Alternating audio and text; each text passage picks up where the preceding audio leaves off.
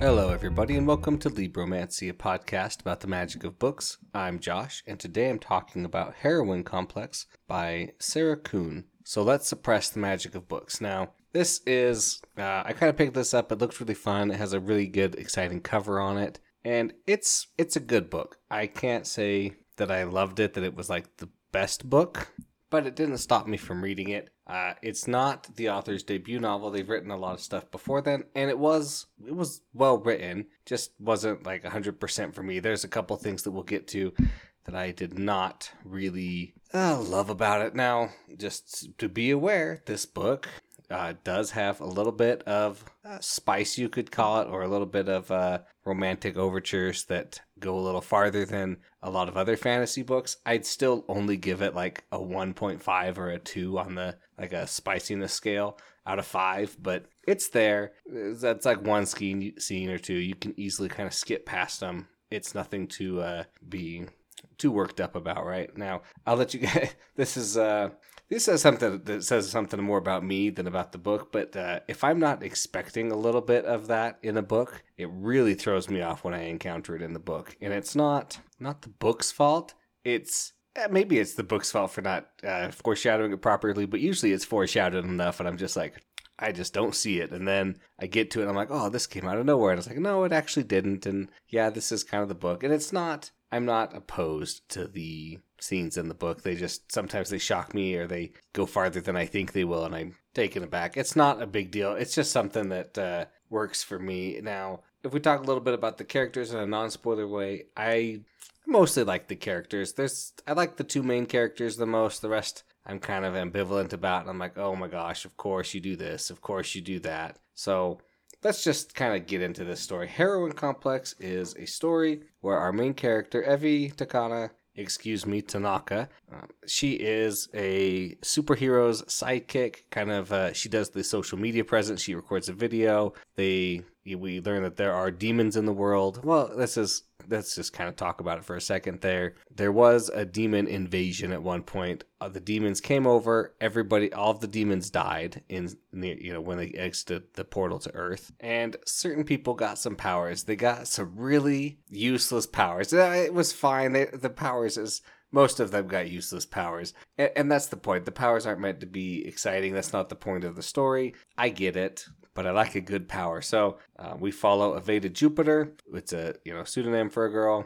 She protects all of San Francisco from these demons. There's random portals that'll pop up. Demons will come through. They'll take on the form of something they see right away. They'll attack. They'll try and kill people, right? They're just kind of mindless demons, though. So she protects the town. She destroys them. They find these stones. They kind of investigate. And in the course of one action, Aveda Jupiter is injured. She hurts her leg. Well, she hurts her leg pretty bad when she is training, because a reporter commented about her zit instead of the fact that she's saving the town. And our superhero comes up with the most brilliant plan ever. She'll have her assistant, Evie, take over as her place. She'll wear the mask. She'll do the costume. She'll go to the events. Hopefully no portals show up in the 4 to 6 weeks she has to be recovering. Everybody will be happy. It'll get past it. Now, of course, this is not how things go. If they go to a first event, we're in Evie's head, and she is very calm and collected, and like, I can't feel these emotions, and I can't do these things, and I can't feel this. And we learn it's because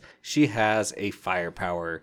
Literally, like, she can start fires and burn things, and it usually happens when she gets too emotional, right? And then she has some trauma where she accidentally tried to burn. She didn't actually accidentally try to burn down a building. She has trauma from when she accidentally burned down a building, and she was very scared and like, oh, I could have killed somebody. And this all makes sense to me. At the same time, if I was a person and then I spontaneously got fire powers and then I spontaneously lit a building on fire, I would be doing a lot to figure out how I had done it the first time so I could try and replicate it in more safe conditions. But, she doesn't. That's fine.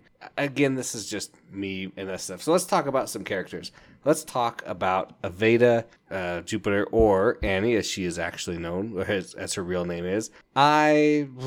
there's a lot to talk about with Aveda. On the whole, I liked this character at the end. The entire beginning and middle of the book, I was like, I hate you. You are so crazy. You're so obsessed with this attitude. Like, you could tell that she gets too worked up about, they talked about is it. It's okay. You don't need to go into like super training mode and wailing mode and very, very manipulative. And Evie knows it, but she just feels like she has to do it because they've been best friends forever, and she's always been there for you, Evie, yes.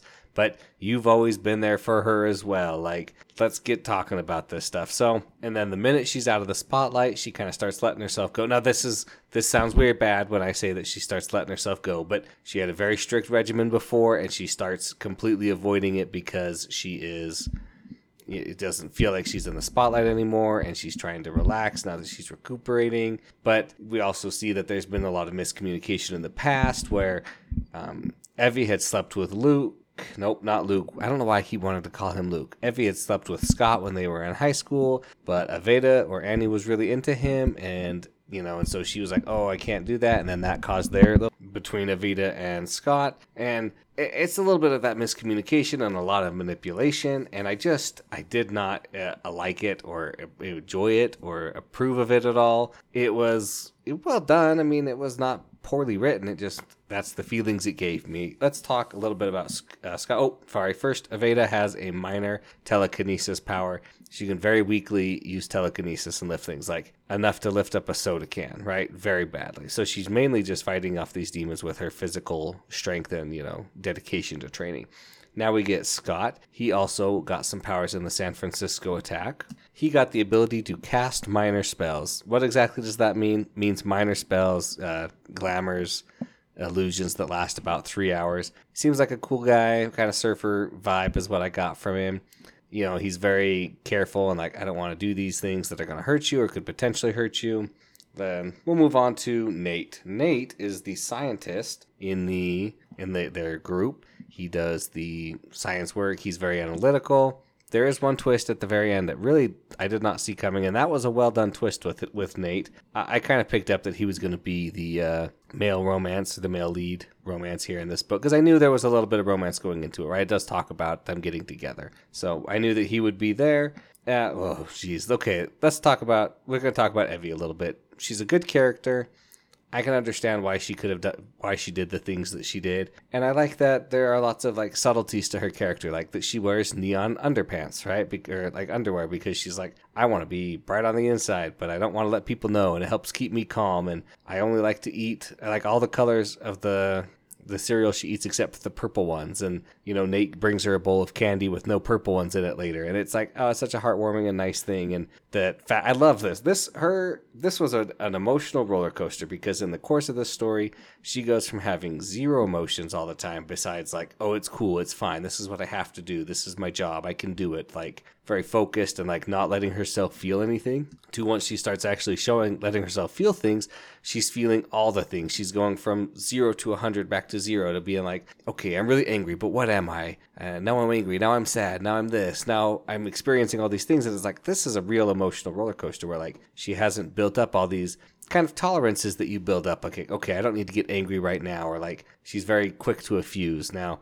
we'll talk about her and Nate's relationship later. I really like their relationship and the way it evolved and changed throughout the book. It was really nice and well done. Let's talk about Bea, her sister.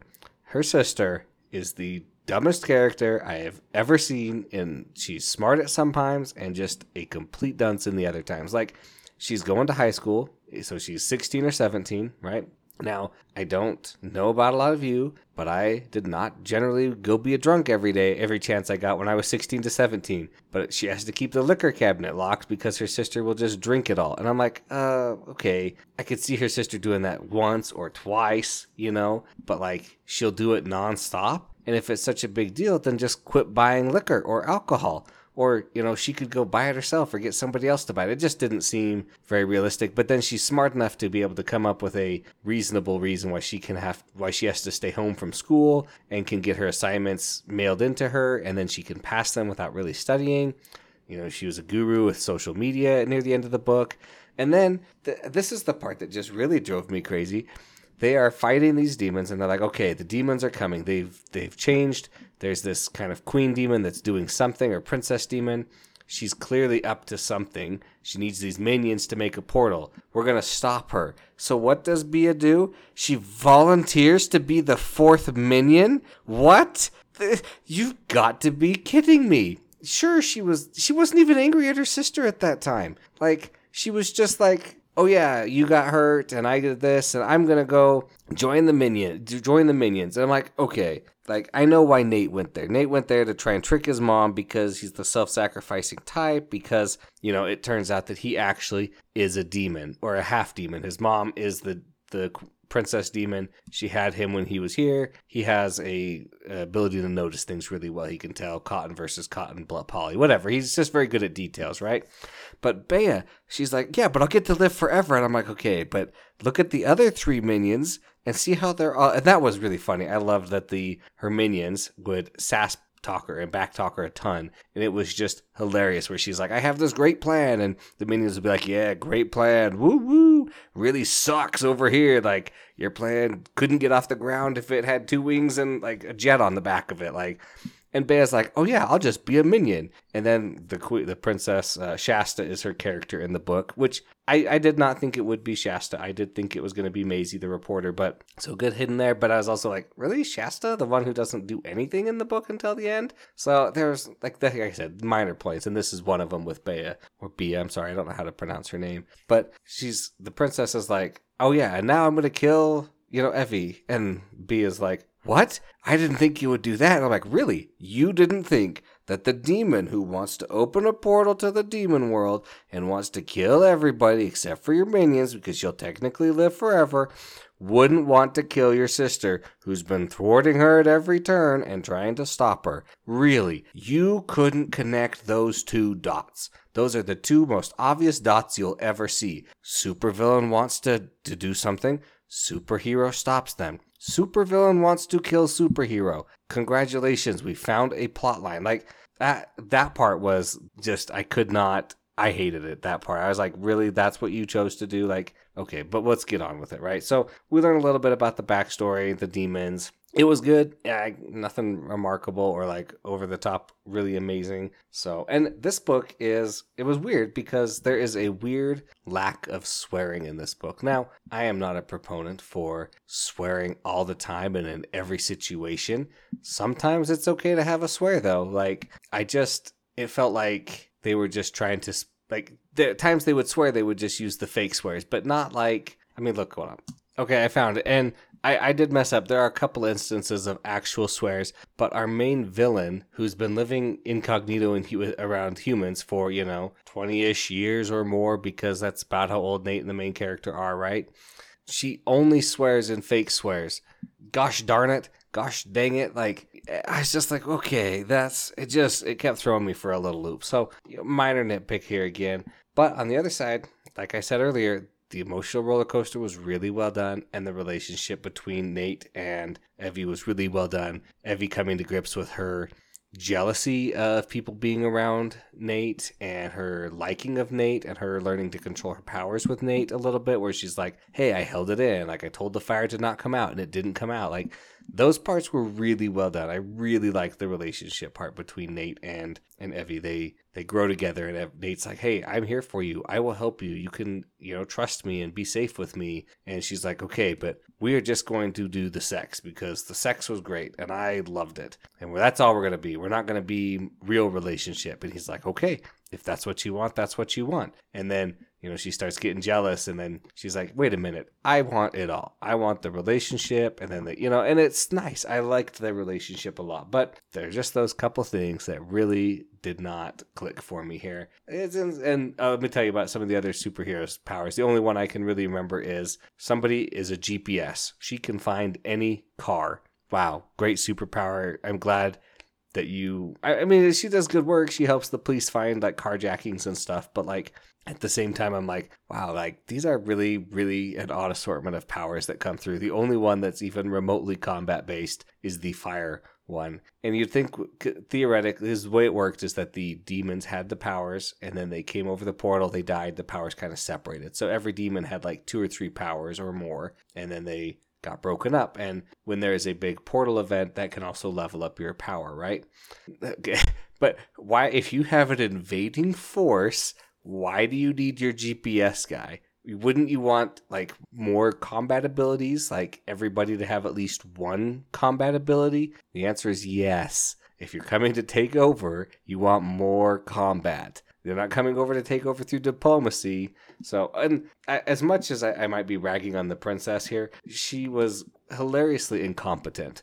I'll do this and it'll be great, and I'll do that and it'll be great. And her minions, oh yeah, it really worked for you good that time, didn't it? So good this time, didn't it? Yeah, it was fun. It made me laugh a couple times, but there were those issues that I had with it that I talked about. So that's going to be it, though. That's all I have to talk about with Heroine Complex by Sarah Kuhn. Thanks, everybody, for listening, and thanks to David Hillowitz for the intro and outro music. If you have any questions or comments, please send those to libromancypod@gmail.com.